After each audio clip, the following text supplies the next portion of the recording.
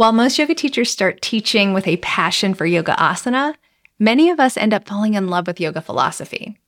I've got a bunch more episodes related to yoga philosophy on my plan for 2023, but for now I thought we might revisit some of the episodes I've released in the past. This is the last week of my break from releasing new podcast episodes and instead sending out a playlist of past episodes. And this week, the episodes are about yoga philosophy, including the Bhagavad Gita, the Yoga Sutras, yoga energetics, and yoga ethics. I hope they whet your appetite for a whole lot more yoga philosophy coming your way next year. Meanwhile, access the playlist by clicking through to the show notes of this mini episode, which is also going to include a link to the whole playlist on Spotify. I hope you've enjoyed these playlists of past episodes, the chance to either catch up with older episodes or revisit some of them.